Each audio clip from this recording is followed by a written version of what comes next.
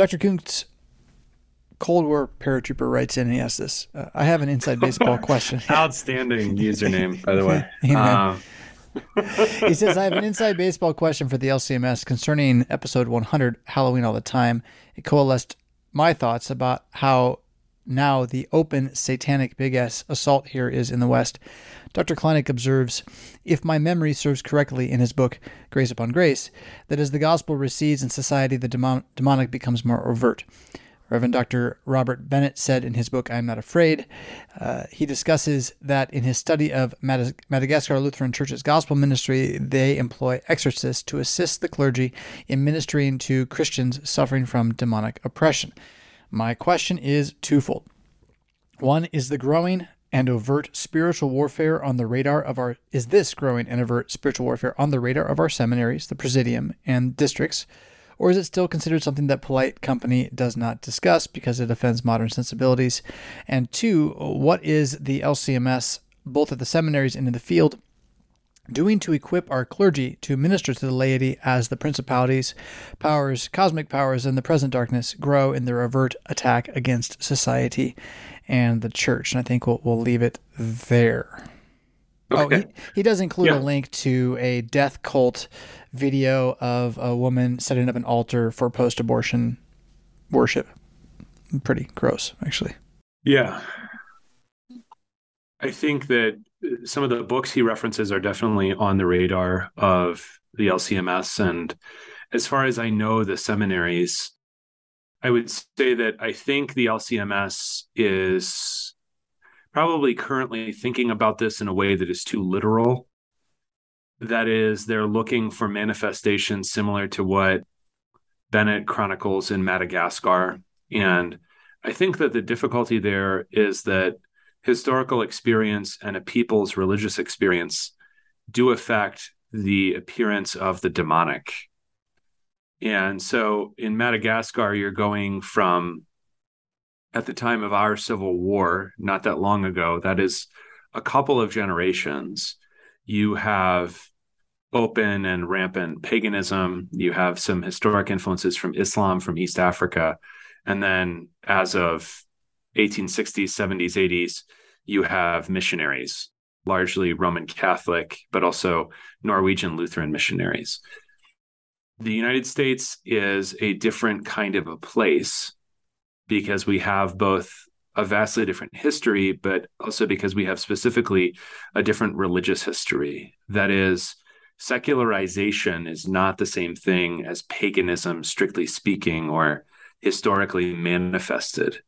And we can see, and we have talked about on this show, we're probably the only Lutheran pastors that have explained, for instance, in the case of the Pacific Northwest, how a place that is least Christianized in the American population slides into explicit paganism. But there are, in most cases, many stages between secularization and explicit paganism. And there are, in most cases, therefore, generations, and in many places, you're still in this spot. Probably in many families, you're still in this spot where people apparently believe nothing.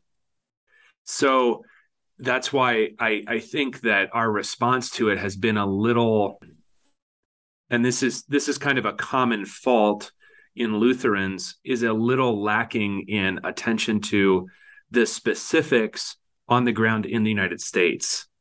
Somewhat in the same way that we appropriated ways of being the church and of operating rather directly from Europe. So this was the model for how pastors could stop their sermon and call someone out very directly by name in sermons, which the early LCMS therefore had to say, oh, that's a bad idea. Because in America, they don't have to listen to you because they could move and they don't have to live here. And you're not a member of the aristocracy anymore, Mr. College educated guy. Nobody cares. So you can't behave the way that you did in Germany. In a similar way, I think we've taken manifestations of the demonic that appear in a society that is largely and historically and relatively recently openly pagan, and then said, oh, well, let's look for this here. So there is on the radar, for example, exorcisms, or there is on the radar this or that or the other thing, but it's generally taken directly from other countries' experiences with the demonic. I don't think that that means that demons are completely different everywhere or that the rite of exorcism cannot be used in other countries. I'm saying it has a different manifestation in a country where what Satan likes to do is to hide his existence. That's something that will therefore manifest differently than a country in which he doesn't bother to hide at all. So that I think is not on the radar. And it is why there are things that are obviously demonic, such as people being ripped away from the faith with regularity and predictability, and generally winning the majority of our children of any Christian denomination. But we don't really address these things as terribly serious, or we act like they are natural, like it's natural at a certain point in your life not to be a Christian, and then you'll come back to the Christian faith when you have children or whatever. That these things, it would be almost histrionic, I think, to say that that's demonic in the same way that you would say, the kinds of possession that you see in the Gospels are demonic. It's not exactly possession. It's more like distraction or confusion or blurring. And that what you need to bring is not just an exorcism, but clarity or healing or light. So I find that Americans, when they are not Christians, behave more like Pharisees than like Canaanites, is what I'm saying. Their paganism is much less open. Satan doesn't want to show himself as such. That is changing. All of these things exist on a continuum with each other. All darkness is some shade of darkness. But I'm saying that the shade that we commonly have here is not quite the same as in other countries. And I want the listeners to be attentive to that. I'm not really sure that our church body is, because we usually don't talk about things that people that study religion professionally talk about, such as secularization and how that manifests in just a historical way. How do people, stop believing, or they never quite believed, or these kinds of questions are generally not on our religious radar. We're usually either talking about explicit Christianity, and so what's wrong with the Baptists, or this is why we do the liturgy this way, or we're talking about explicit, open, and ritualized paganism. And there are both those things in the United States, but the vast majority of people are in neither of those places. They're neither explicitly Christian, nor are they openly, ritually, or even secretly pagan in some kind of religiously observable way. They are instead secularized, and that is marked by a variety of things that scholars who talk about secularization notice all the time, like devotion to sports teams will always be greater in a secularized society than it was, for instance, in 19th century Britain, when Britain was much more religious. But secularization also has holdovers from Christianity. So sometimes at British soccer games, people will sing hymns. They don't particularly believe any of it, or they don't know its original context or what it means, but it is traditional from the 19th century, when soccer was invented and Britain was a much more Christian place. So it sounds like what you're saying is that we like the fanciful, or perhaps the fantastic is a better word. We like the fantastic. We think, oh, demons, exorcism, yeah, someone's head spinning around, someone in a dark alley with a tail, and what you're that's right, yeah. What you're suggesting is that it's all around us. We don't see it because what it is hiding, and that the moment you can acknowledge that the person who says, "I don't believe in anything," well, that person is oppressed. They are following demonic religion. They are propagating, chasing, trying to promote the devil's own lie. Yeah. And so secularism is a worship of demons that says we don't worship demons. Of course we don't worship demons. There aren't any demons, but that's the worship of demons. Yeah, and because it manifests differently, it has to be approached differently. So this is easy to recognize in American history because you have several different initial religious cultures. So Germans, for example, will propagate both actual open practice of witchcraft and alongside it, for America, a relatively ritualistic religion like Lutheranism. And the German Reformed are, compared to other Reformed, the most liturgical or ritualistic. You don't have that many Catholics, and the Catholics that you do have are initially maybe English in Maryland. And England, the thing that's significant and easy to compare with the Germans, England actually has relatively little interest in witches compared to Germany. The Salem witchcraft trials are notable for their mildness compared to Germany, but no one knows or remembers that, of course, that when English religious culture goes awry, it often goes immediately into secularism or immediately into something that is anti-churchly, even if it's perhaps Christian. So this is how you get, I mean, Joseph Smith, the founder of Mormonism, is in roughly at least the second, maybe depending on the biography you read, maybe the third generation of not attending church regularly. That's in America in the early 1800s. So these religious cultures have their own problems, and then obviously they mix together and change and stuff like that. But whereas you could find somebody in, the mountains of Pennsylvania openly trying to practice witchcraft at the time Joseph Smith was born in Vermont, you wouldn't find that in Vermont. You wouldn't find instead somebody like Ethan Allen, sort of the founding father of Vermont, saying that he despised all churches and sects and was devoted to the pursuit of reason, not really a danger to which Germans were prone at the time in America. So when you have different religious cultures, you really have to, it's sort of like saying, this is how you catch this fish, but you go to this different climate with these different waters and this different fish, and you have to catch it in a different way. So I think we have to be attentive to, especially how secularization operates also in our own families, because this is how people are ripped away from Christ in America. It is not usually or generally or predominantly through some explicit alternate ritual and explicit set of dogmas. So I find it interesting that if I were to suggest to anyone, I think, that the phone in your hand, which isn't a phone, the supercomputer in your hand that is like the TV on steroids, that it is in fact a demonic scrying portal developed by the devil himself to brainwash you into being addicted to it so that you gradually go mad over time. Most people would be angry that I said that.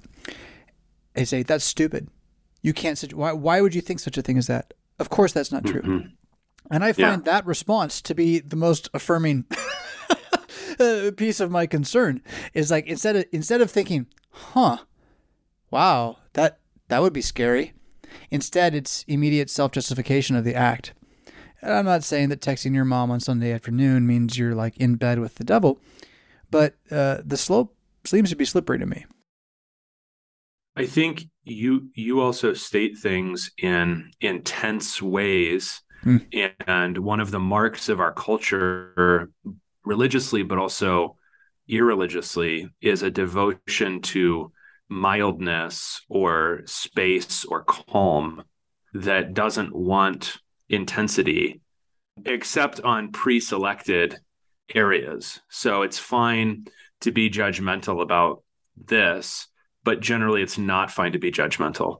So if someone says something that sounds, quote, homophobic, again, remember that implies that you are physically frightened of homosexuals, homophobic, then that's not okay. And you can kind of jump all over that, but you can't jump all over most things that people say. So especially if you're saying something intense about something that basically everybody has or does, and then what it's leading to, that's, that's the very thing that is off limits. And I think about things like that all the time, because if you go to different parts of the country, you will find that people are more or less open about talking about various things. One thing that I appreciate about the Northeast is people's generally greater openness to open discussion of things. But even there, if you implied that this is wrong, people are unaccustomed to actually handling dogmatic assertions. Yeah. Whether they're right or wrong. So they just don't even know what to do. They could get angry, but I think in addition to their anger, or even without anger, they would simply be confused that you were asserting something about a problem at all. like that you would state it in that way. And you can notice this in the habits of Americans. Listen to how often they say kind of or sort of, or make a statement sound like a question. And they're doing that to soften what it is that they're saying at every point in almost every realm. So there are some things that are exceptions to that, but I think that one of the things, and this I think also has to do with what is important about the manifestation of the demonic in America, which is its addiction to secrecy. Now, Satan is always addicted to secrecy, right? Men would not come to the light that their works not be exposed. But this particular addiction to secrecy, or making everything private, allows Satan to operate, because then you never have to, you're never going to open the windows. You're never going to air anything out. Because if you assert that, and I actually have to sit there and think about it, then maybe it could expose something about my life. But if I don't have to think about it because you said it in a certain way, then whatever's going on in my life can just keep going on. One of the things, I think that was really insightful. One of the things that I find interesting again about this same scenario is that the immediate knee jerk is that I've said that it's quote unquote wrong, when all I'm suggesting is that it's maybe dangerous, right? And there, to me, that's maybe that's just a nuance, but I think it's a really, really important nuance. The fact that whether these things are demonic from the ground up, or whether they are simply hijacked by the demonic, or perhaps allowed by the demonic because they can so easily be hijacked by the demonic, specifically by isolating you, by putting you in a place where you don't have to share what you're doing, and then where you want to defend that so-called independence to what? Again, to allow self-deception, to avoid confrontation and accountability, to be able to at all times be gluttonous and filled with sloth. What is the positive, the net positive here again? Why can't we use these things for good? Okay, well, you do YouTube, Jonathan. It's used for good. Well, yeah, you're right. I do. Is it? I'm not sure. I mean, I know that some individuals have had benefit from this. So, people are listening to the podcast right now. But what's the net return here, right? And I'm not sure the net return is good. And certainly the church and Christianity needs to swim in whatever culture we've been plopped down in the middle of it. And I don't expect you, to give up your text messaging to your mom on Sunday afternoons before you become a Christian or anything like that. But again, if I were an alien species of super high intelligence and technology, and I wanted to conquer Earth, I think I would invent something that would get everyone to stare at it until they became brain dead, rather than try to attack them head on. And again, I don't know. Right. I mean, look around, everybody. Have you watched? Have you put yours down long enough to look? And again, if you're mad that I suggested you should put it down and look, to me, that's like, it shows you just how deep you are. Right. Yeah, and I think that the quiet subversion or patient subversion is always more effective, whether you're speaking of men or demons, than a head-on attack. So if you're in some country in East Africa and they're killing albinos, you don't and they're convinced that the albino is magical and they need to chop him up and use his parts, then it doesn't. You don't need to subvert that society. It's already been driven to open madness. If you have a society that's ostensibly driven to, ostensibly controlled by reasonable discussion or open political processes, or favoring what benefits the common man, as, land policy in the United States had until relatively recently. People moved to California because it was so cheap. You could have a nice life cheaply. That was the whole point. Then a head-on attack saying, no, reasonable discussion is horrible. No, people owning their own things is horrible. They're not going to listen to that. So quiet subversion, I think, has been much more effective for the West, because it allows you to feel like you are being a reasonable person and saying, Well, shouldn't kids be able to decide what gender they want to be? Isn't that, because it's presented as a reasonable medical decision. This is healthcare to keep kids from committing suicide. So it's that quiet subversion that I think is much more effective and important. It's nonetheless demonic, but that is how it manifests itself among us most often. Much less often is it explicit ritual or practice of magic or something like that. Although that is certainly coming back, It's as coming you've back, noted, yeah, but no question. it is making its inroads, and not without a strong use of technology in many instances as well. Not to tie them together, but to see that there is a tendency of the mad to get madder still, and they're going to use the tools that will drive them in that direction with all abandon. So, I think this is a fair transition here that, speaking of madness, splitting the atom. I mean, that's a crazy idea. I mean, I'm still kind of willing to question whether the atom actually exists as we claim it does. Sometimes I wonder, and this is in my fantasy fiction writing moments, but I wonder if, in fact, we're not dealing with demons and spirits, and what we're doing is shooting little demons at each other and blowing them up, and we just don't know it. I think that's kind of fun to imagine, but it's probably not where most people are ready to just jump right away. They just want to know about how we led up to the bomb that solved, quote unquote, World War II. Yeah, solved is the operative and questionable verb. It is notable that once two German research scientists, Frisch and Strathmann, split the atom successfully in the 1930s, those reports are, once it is learned at various rates by various parties, some of them being Jewish scientists or leftist, non-Jewish scientists leaving Germany as National Socialism comes to power in 1933. They are bringing news that is rumored throughout the physics world that the Germans know how to split the atom. And what that means is that they can initiate fission that releases energy that is enormously, therefore, capable. Now, before roughly 1938, that research is directed, especially in Germany, in a variety of ways. It's mainly directed toward energy production, what we now think of as nuclear energy, what the Germans are still somewhat reluctant, even California is reluctant entirely to shut down.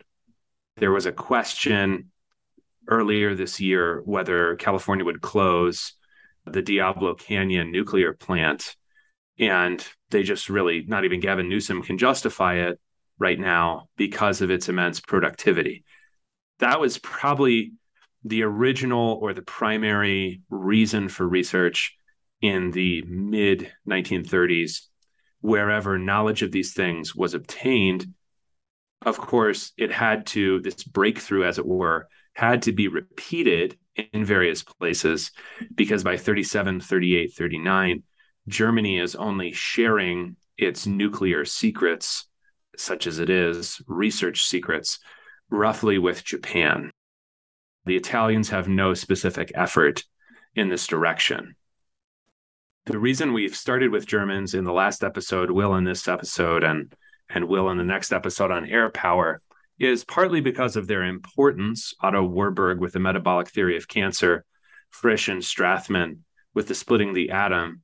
But it's also to give you a way of comparing what happened with them to what we did.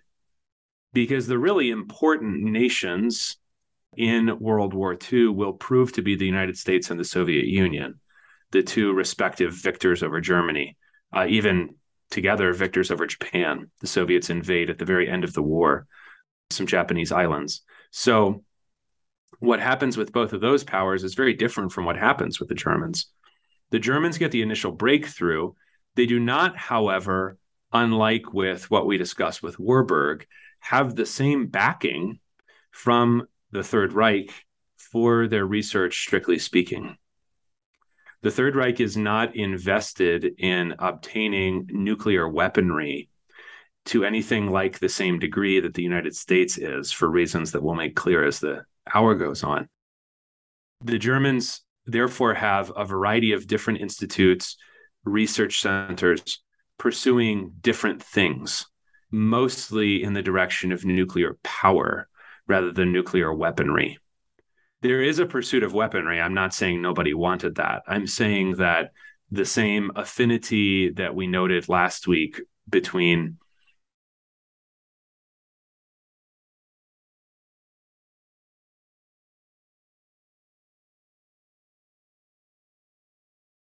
Now, does this have to do with the fact that they were so oil hungry?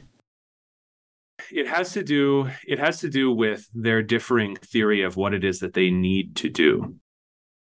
They do not believe that they need to end anything decisively in a way that will spare casualties because they don't perceive themselves as able to do that with the Russians. So there is not, for instance, the only book on this is by David Irving. It's a book called Virus House. You can find it free online as a PDF. It's the only book that I've found about the German nuclear weapons program. And what you find in there is that there is not a sense that they really have or would want to simply destroy the Soviet Union in one swift blow, such as we imagine, as I'll explain in a second, even before the war, doing to any potential opponents in the next World War. And that's also partly because their dependence on oil is because of their dependence on tank warfare to win wars, which actually works in Western Europe. It doesn't work in Eastern Europe, but it does work in the West. And so investment in things. Germany has the same problem that in the Second World War that it had in the First, which is it's landlocked and in the middle, or it's almost entirely landlocked and it's in the middle. It's sea locked, if you want to think of it that way, because they have to get out of the North Sea to get onto the high seas. So because of that, they need to obtain some means of getting out, and oil gets them out. So as resources become fewer and fewer as the war goes on, and they don't have the same kind of breakthrough that they had with like the discovery of ammonia or ammonia production of fertilizer in the First World War, they are going to shrink their research plans, and they will invest in air power. I mean, innovative things in air power, innovatively destructive, in a way that America invests heavily in nuclear weaponry. And the other big difference is how much larger and resource rich and at peace our home front was. So Germany is both in a hard spot, and then as the spot gets harder and harder and harder as the war progresses, nuclear weapons research will simply not be that important. It just seems weird to me. I mean, the doomsday device is always what the Nazis are doing in the movies. Right. And I think that one of the biggest discrepancies between reading the history of Germany in the Second World War and seeing movies about Germany in the Second World War is that the Germans are not nearly as good at planning and coordinating things as everyone, at least in Hollywood, imagines them to be. They don't, there is constant rivalry. There are multiple competing research budgets for completely different ends that no one bothers to coordinate and say, this is, if you want somebody that's actually good at getting things done in a management kind of way, I would make a movie about the Americans in the Second World War. They set a goal and then obtain it. The Germans don't. The Germans are a little, I think, too dreamy, and and I guess if you could imagine it from last week too, Otto Warburg goes on doing during the 30s and 40s precisely what he was doing in the 1920s. It's of no particular application directly or immediately, but he's doing what he wants to do and the state is funding it. So the Germans are really not as good at coordinating things as people imagine. And one just little anecdotal thing to remember this by is that one of the biggest problems that Hitler has as a commander in chief is that he stays up really late reading and also sometimes talking to a close circle of friends. And at times he's not waking up before 10 a.m. I mean, this is a grown man in charge of a country at war, and he is not able to get up reasonably early enough to make decisions that need to be made at 6:30 Berlin time. So this is this is a problem, but it's not the problem that you were prepared for by the movies, but it is in fact who the Germans were. So then Germany has the breakthrough, though, in and doesn't quite realize what they could do with it for the Yeah, reasons that you've just been not in a talking about. unified way. Yep. But word begins to trickle out through the grapevine of physics that this is possible. And Right. so others conceive of the idea, and the race is on. Because sometimes I think people think that the Second World War began on September 1st, 1939, when Germany and the Soviet Union invaded Poland. Almost everything you need for a world war to occur between the relevant parties is already happening in military and scientific mobilization 2 to 3 years before that. Almost every country by the beginning of 1939 that will be a major party to the war has some kind of nuclear weapons research program going. Generally, these things are so secret that they don't mutually know about one another. So, to give you an example of that, and this can get us into the Manhattan Project, is the British, and because of the existence of the British Commonwealth, also somewhat a Canadian project called Tube Alloys, which is their code name, which they use uniformly. There is nothing else about the program besides something called Tube Alloys. Is their nuclear weapons research project. The discovery of the atom is made by a British scientist in 1932. Frisch and Strathman are working on the basis of British breakthroughs just years prior to them. So the British were apparently out front on this, but by 38, they are behind and they know it. What they also learn about as 1939 progresses. Now, remember, America isn't in the war until the very last month of 1941. But as early as 1939, the men working on tube alloys learn that the Americans have begun something that they are calling the Manhattan Project. How did they learn of these things? Because when you sometimes hear, and you usually hear this, I'm sure you've heard it somewhere if you've been following the news recently as we record this, Britain has both a new prime minister and a new monarch, is that America and Britain enjoy a special relationship. That relationship is extremely important in Quigley's framework. And I think Quigley underplays technology, which is why, for those of you actually following the timeline this year in Quigley at home, what I'm often doing, you may have noticed, is supplementing things that he says. I think he overplays the importance of finance and underplays the importance of technology. But the special relationship does matter for modern history because what you have that Quigley lays out decades before the Second World War is a growing conviction, especially in Britain, that if Britain is to have a future, if the English-speaking peoples, understood as some sort of unitary thing, are to have a future together, and that doesn't really, just to be totally explicit, that doesn't mean like Ghanaians.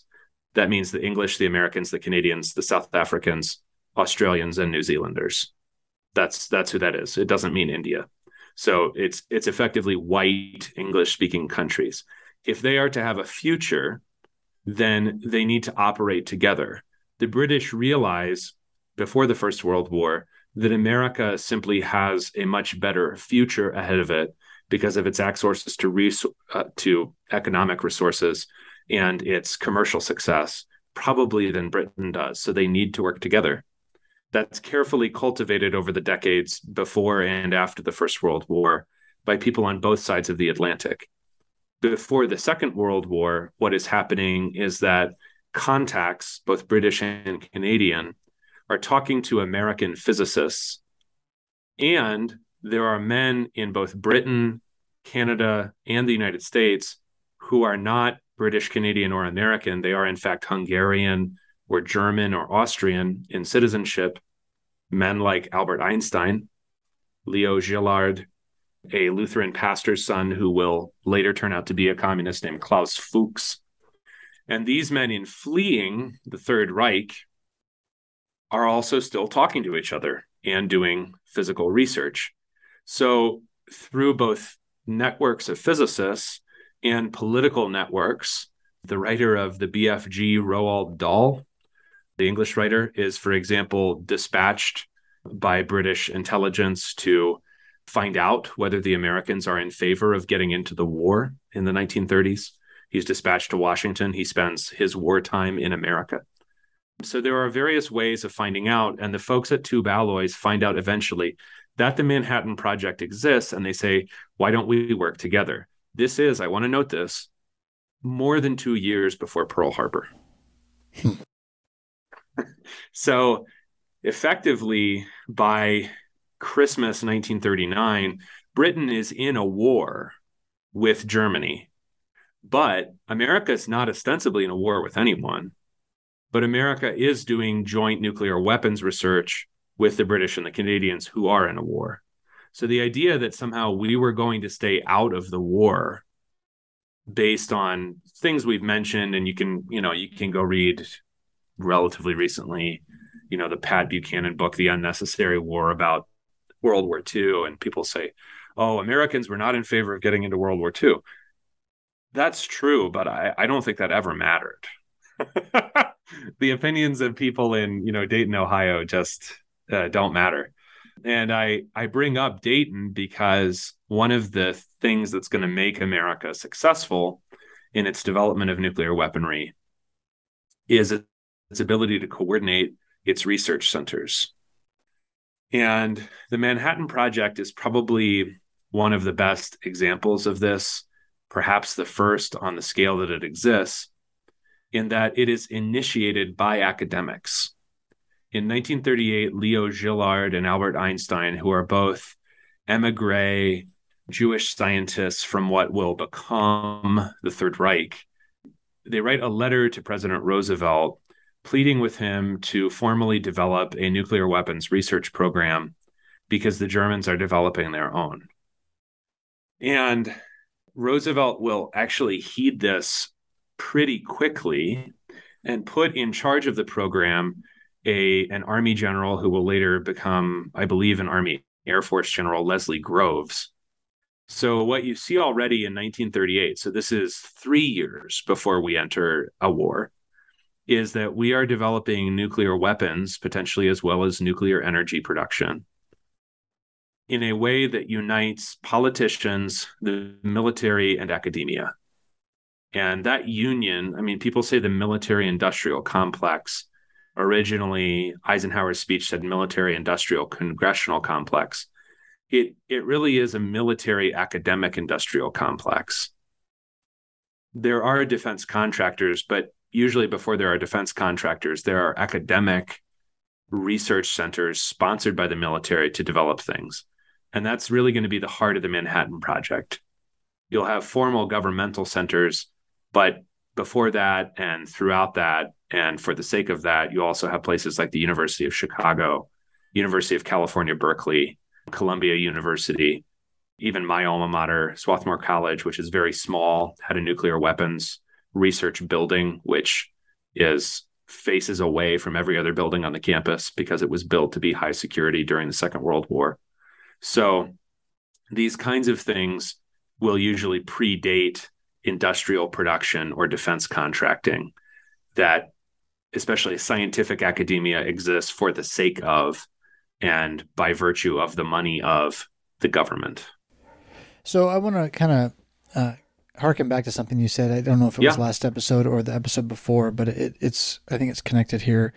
Like all of the stories that we tell, which is mostly movies, but not always, imply that the reason we were able to come up with the bomb just in time to fix everything is because we're so good. We're just so virtuous and true and really have, the justice and right on our side, our hearts in the right place. And you were suggesting it was more a matter of logistics. We just happen to have really good logistics. And that sounds similar here to the networking issue. That now that continues to be, I suppose, one of the reasons for, I mean, along with the dollar being kind of the default currency in the new pact, but Right. what has made the U.S. able to be as successful as it has been across the last 50 years, 100 years, is our logistical capacity, which does involve the networking of our schools. You see this in the Olympics with the way that we train athletes and things like that.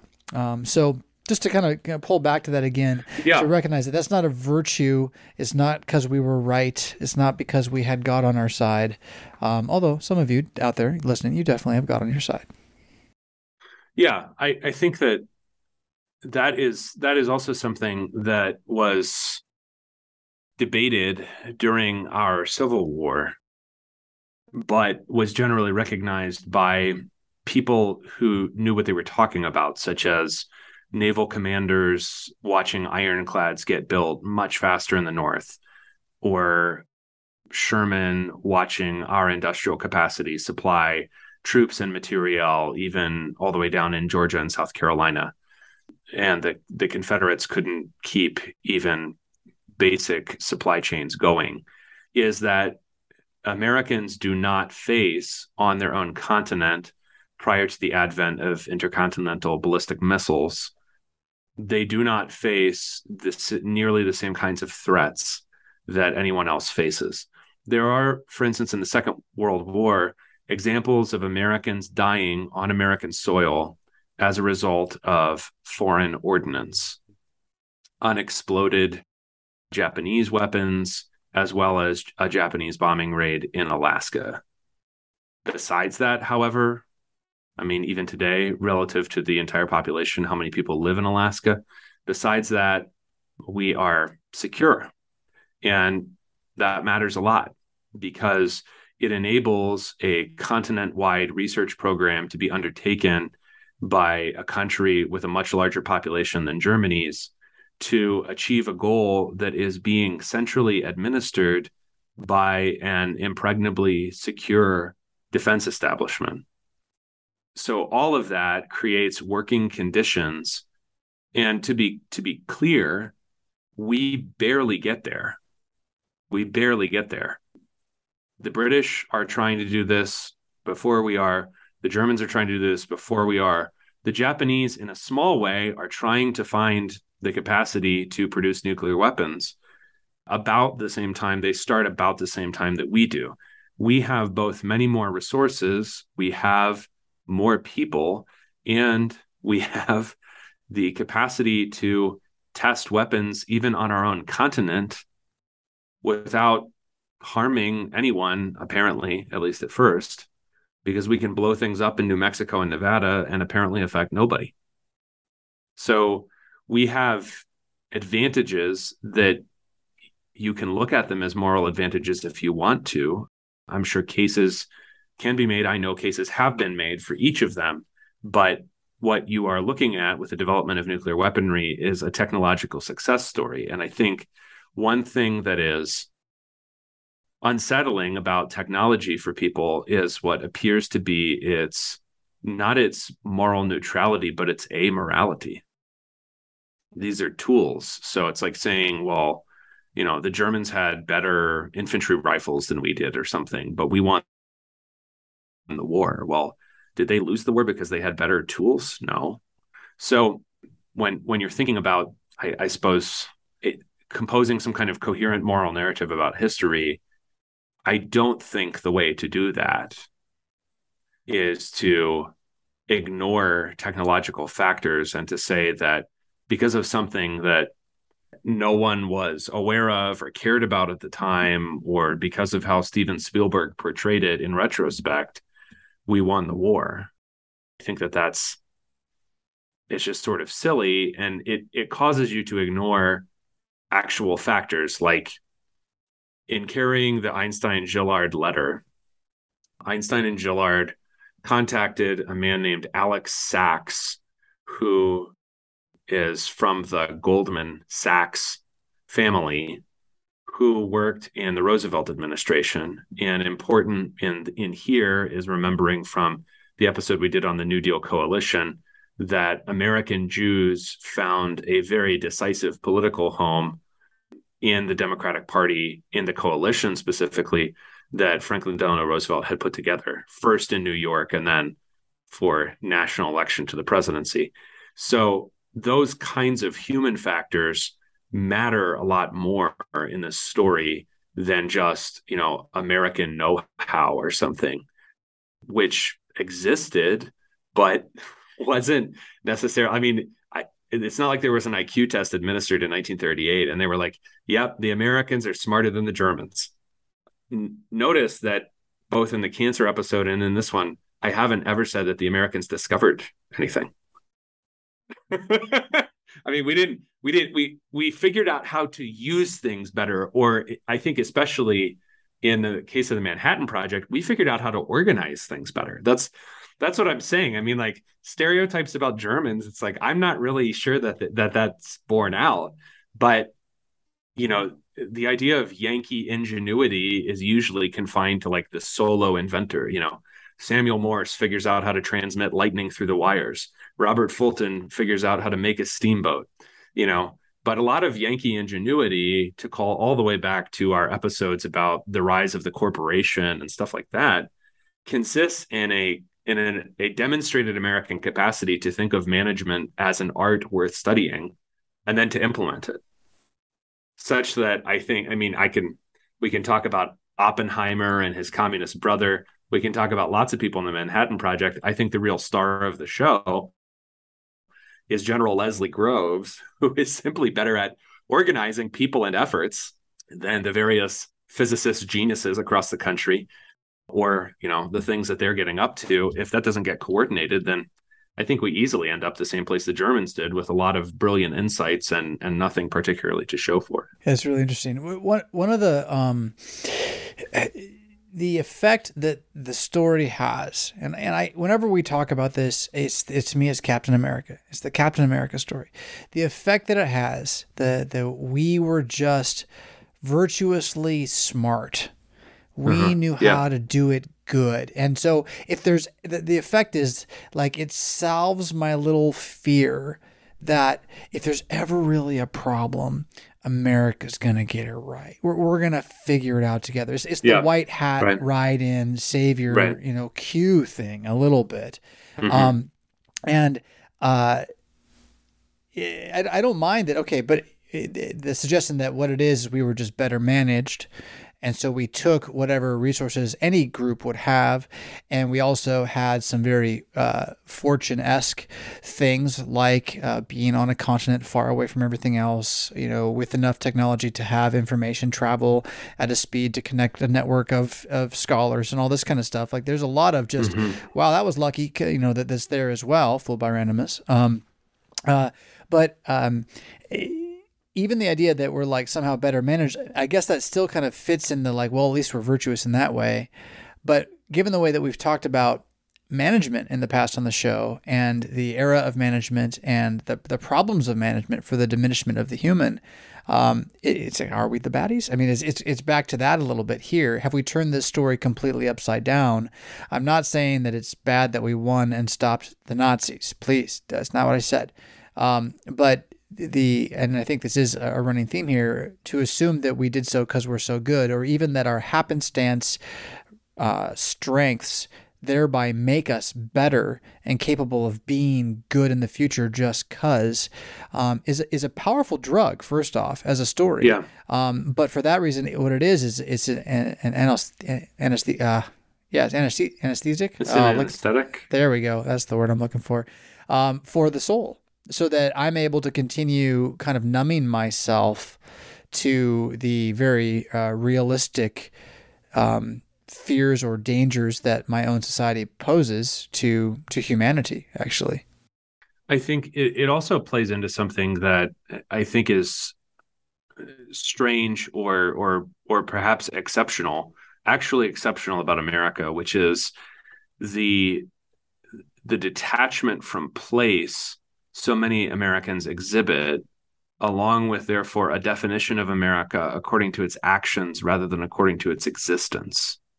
So that being American consists in being virtuously altruistic, like Captain America, who is invented during the Second World War as kind of an anti-Hitler cartoon.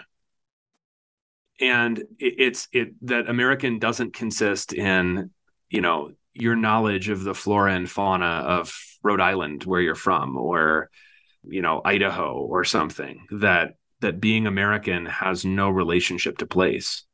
Therefore, anyone could be American, but also, therefore, Americans are just better people than other people because they are defined by these virtuous actions that they have undertaken rather than by being a place with a history like every other place in the world.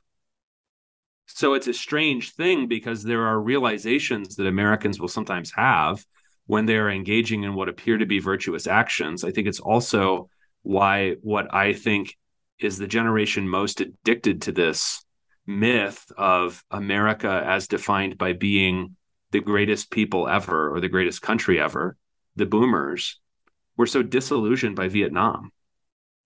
Why would you feel alienated when you come home? Because the media is controlling your brain and because you thought that being you consisted in always being virtuous. You're human. You're still from that place. You're still from Rhode Island or Idaho or whatever. And you were never entirely virtuous. I don't know why anyone thought that, but here's why everyone thought that.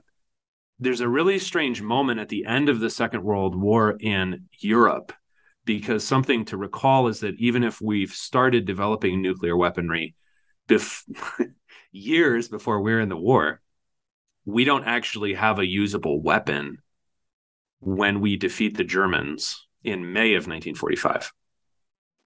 So in that time, there is a kind of interregnum where we're considering whether we're going to have to fight the Japanese island to island to island, including on their own islands, their home islands. And at the same time, the Trinity test is about to occur in the New Mexican desert. In that time, in Europe, George Patton, who is in command of a significant proportion of the American forces that are now occupying Germany, realizes that, he says, we fought the wrong people. That is, he's convinced that communism is going to be worse for the world than the Third Reich was. So we have stopped because these people are now our allies. That's also the whole history of that is a new thing, and we can maybe go into it next week, America and the Soviet Union. But his conviction is that we've stopped fighting in Europe and we should have just kept fighting. That having defeated the Germans, we now need to defeat the Soviets. So none of that is actually solved by nuclear weaponry because we don't have a usable weapon deliverable via air power until the early summer of 1945. That's why the bombings of Hiroshima and Nagasaki don't take place until August 1945. So that time delay is due to the fact that we almost didn't make it to nuclear success, if you will. And we didn't because the actual drama of the war is not some sort of shining moral drama where the Americans are always better. I would say the Americans are generally better than, say, the Soviets in their treatment of the German civilian population. I would say that's true. I mean, there is a Protestant infused love of virtue that is played on through all of this. Yeah. But it's when we start thinking that I'm not good because I do good. I'm good because I'm an American. And so because I'm an American, I'm going to do good. And that's always true. So whatever I've done, that's what good is. Correct. Yeah. And I just didn't get the chance to do enough good. Yeah. That tweak is where it gets very religious. And the idea that to be an American is not to be from a place, but to have a certain virtue-driven identity, again, is very religious in its approach. Yeah, right. And I think it is why, if you want to use the term civil religion, it is why the civil religion of the United States has the tenor that it does. And a lot of this is really very much determined by our victory in the Second World War. So I'll just give you an example of how this changes over time. The Pledge of Allegiance, for example, is originally a tool put into public schools, propagated out of this magazine called The Youth's Companion starting in the 1890s. And the reason it starts in the 1890s is because native born Americans who are at that time really, this term doesn't really exist that many places, but I'm just going to popularize it because I think it's helpful historically. Old stock Americans, people who were here generally by the time of the Revolution, certainly by the time of the Civil War. They're going to be largely English, some Dutch, some German, a little bit of French. Old stock Americans are very, very concerned at all the immigration that has happened in the 25 years since the Civil War. There's all kinds of backlash against that, takes various forms. One of the forms of trying to do something about that is conscious projects of what they call Americanization, including a pledge of allegiance to the flag of the United States of America every morning in public schools. That's the point of that. That is not an assertion about how America is great. It's an assertion that, and if you look at the original pledge, so not the words that you might have learned in public school, the original pledge, it says like my flag. And then there's an intermediate version that says the flag of our country, because they figured that some of the immigrant kids were meaning the flag of Germany or Italy when they said my flag. So now they want them to specify the American flag. That changes over time, especially after the Second World War, that you get the same symbol in American civil religion, but it doesn't mean the same thing. Now it's this one republic, which is like shining and beautiful. So it takes on connotations that it really didn't have, since the only people in America that ever thought they were completely right in everything that they did, and therefore justified in anything that they did, really honestly were some of the Pilgrim settlers. That's where the phrase city on a hill is transposed from the Sermon on the Mount to John Winthrop's estimation of what America was. It's noticeable that that phrase city on a hill comes back after the Second World War, especially in people's patriotic piety, and especially in the figure of Ronald Reagan after Vietnam, to make us feel like we are still a shining place. That's not an assertion Americans historically had about themselves outside of certain Puritans. It really is not. They might have believed they were justified in settling the continent or something, but the idea that they were simply better than other nations per se, that they were good because they were Americans, it's not only alien to the theology of the Puritans, to be fair to them, it's alien to most Americans' theology and conception of themselves over time. What I think is interesting about the nuclear weapons story is that most of the people involved are not Christians. Many are ethnically Jewish. Many just don't practice anything. Many are explicit communists, like the scientific head of the project, J. Robert Oppenheimer. His brother, who's involved in the program, was a member of the Communist Party USA. So they're not Christian, but the idea that you are pure or virtuous, or that your country is pure or virtuous, really gets, I think, detached from Christianity pretty clearly in and after the Second World War, because now our goodness doesn't really have to do with God's favor or providence. It has to do with what we were able to do. Yeah, right. So as opposed to we are virtuous because of Christ, who is risen, declares us good, saves us from sin, regenerates us, all that good stuff. It's we stop the Nazis because we're inherently better than they are in every single way, from we're nicer to we're smarter. Yeah. And as a result of that, we are rightly dubbed God's people to reign over the world in a coming age. And, the Cold War is still going on, right? The Cold War is still going on in the New York Times and the Washington Post, but I'm not contending it's still going on, but I will contend that it was already going on in the 1930s. And one of the decisive things, if you look at this as a continuous process with the Cold War predating combat in World War II, and I know that usually people go, First World War, 20s, Great Depression, World War II, Cold War. My contention is that we always have an existential problem with a continent-wide communist state in the Soviet Union.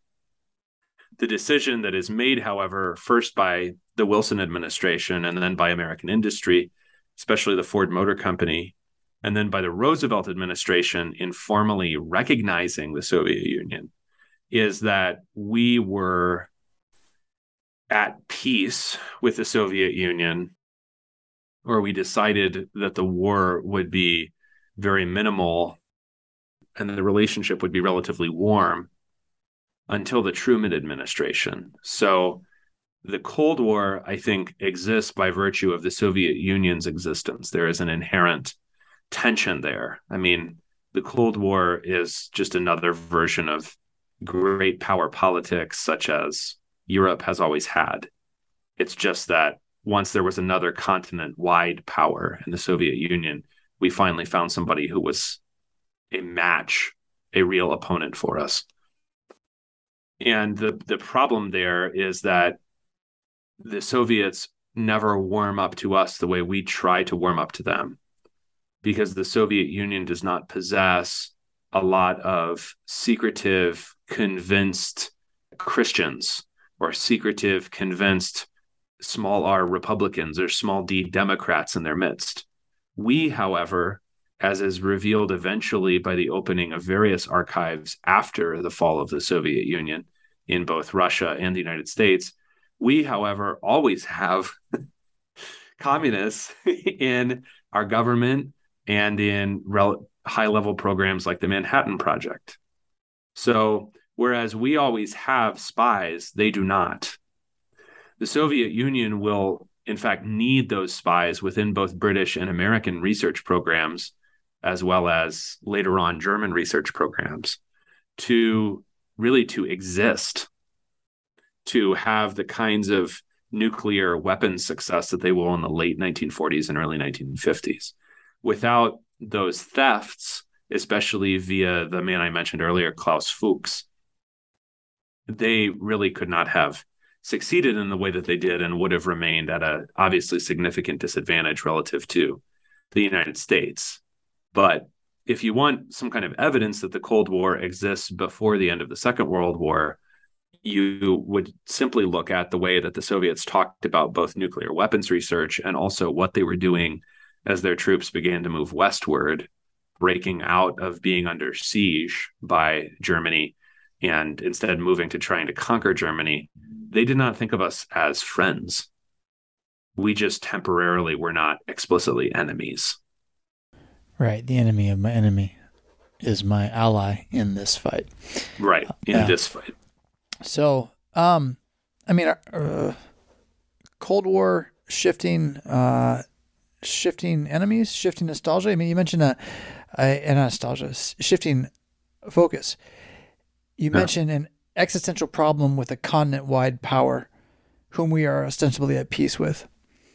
And, I mean, China definitely has fit that bill for the last decade or so. And the Chinese are hostile to us, I think pretty blatantly hostile to us in a way that we are only now beginning to reciprocate. And it is a relatively rare instance of bipartisanship in the United States that both Republicans and Democrats seem to today to recognize China as a competitor, a hostile competitor to the United States.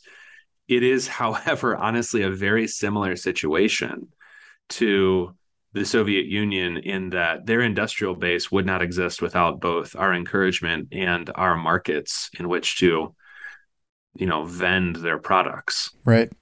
Without us, they do not exist economically in anything like the position that they do, and therefore also militarily and financially and so forth. I've heard that a lot of the technological breakthroughs in China also are borrowed, to use the term. Yeah, they are borrowed. Yeah.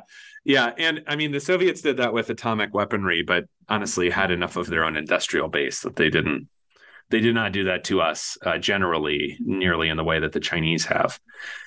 I think that one thing to consider here about history generally is that it is not it is not the kind of morality play that people imagine it to be. You can find in almost any historian of long standing, going way back into the Greeks and Romans, that moral lessons should be drawn from history. It is a treasury of lessons about life and power and how to conduct oneself and what destroys a nation, what destroys an individual, etc. But it is not the kind of cartoonish morality play or clear-cut, obvious morality play that people generally receive. I don't actually find that odd that people have their ideas of German characteristics from movies or the threat of the Chinese from, assertions in alarmed voices on cable news. I don't think that's strange, because if you look at history, most people have subsisted on what are essentially fairy stories. They were explicitly called morality plays in the Middle Ages. I just don't think we're as honest or open about it.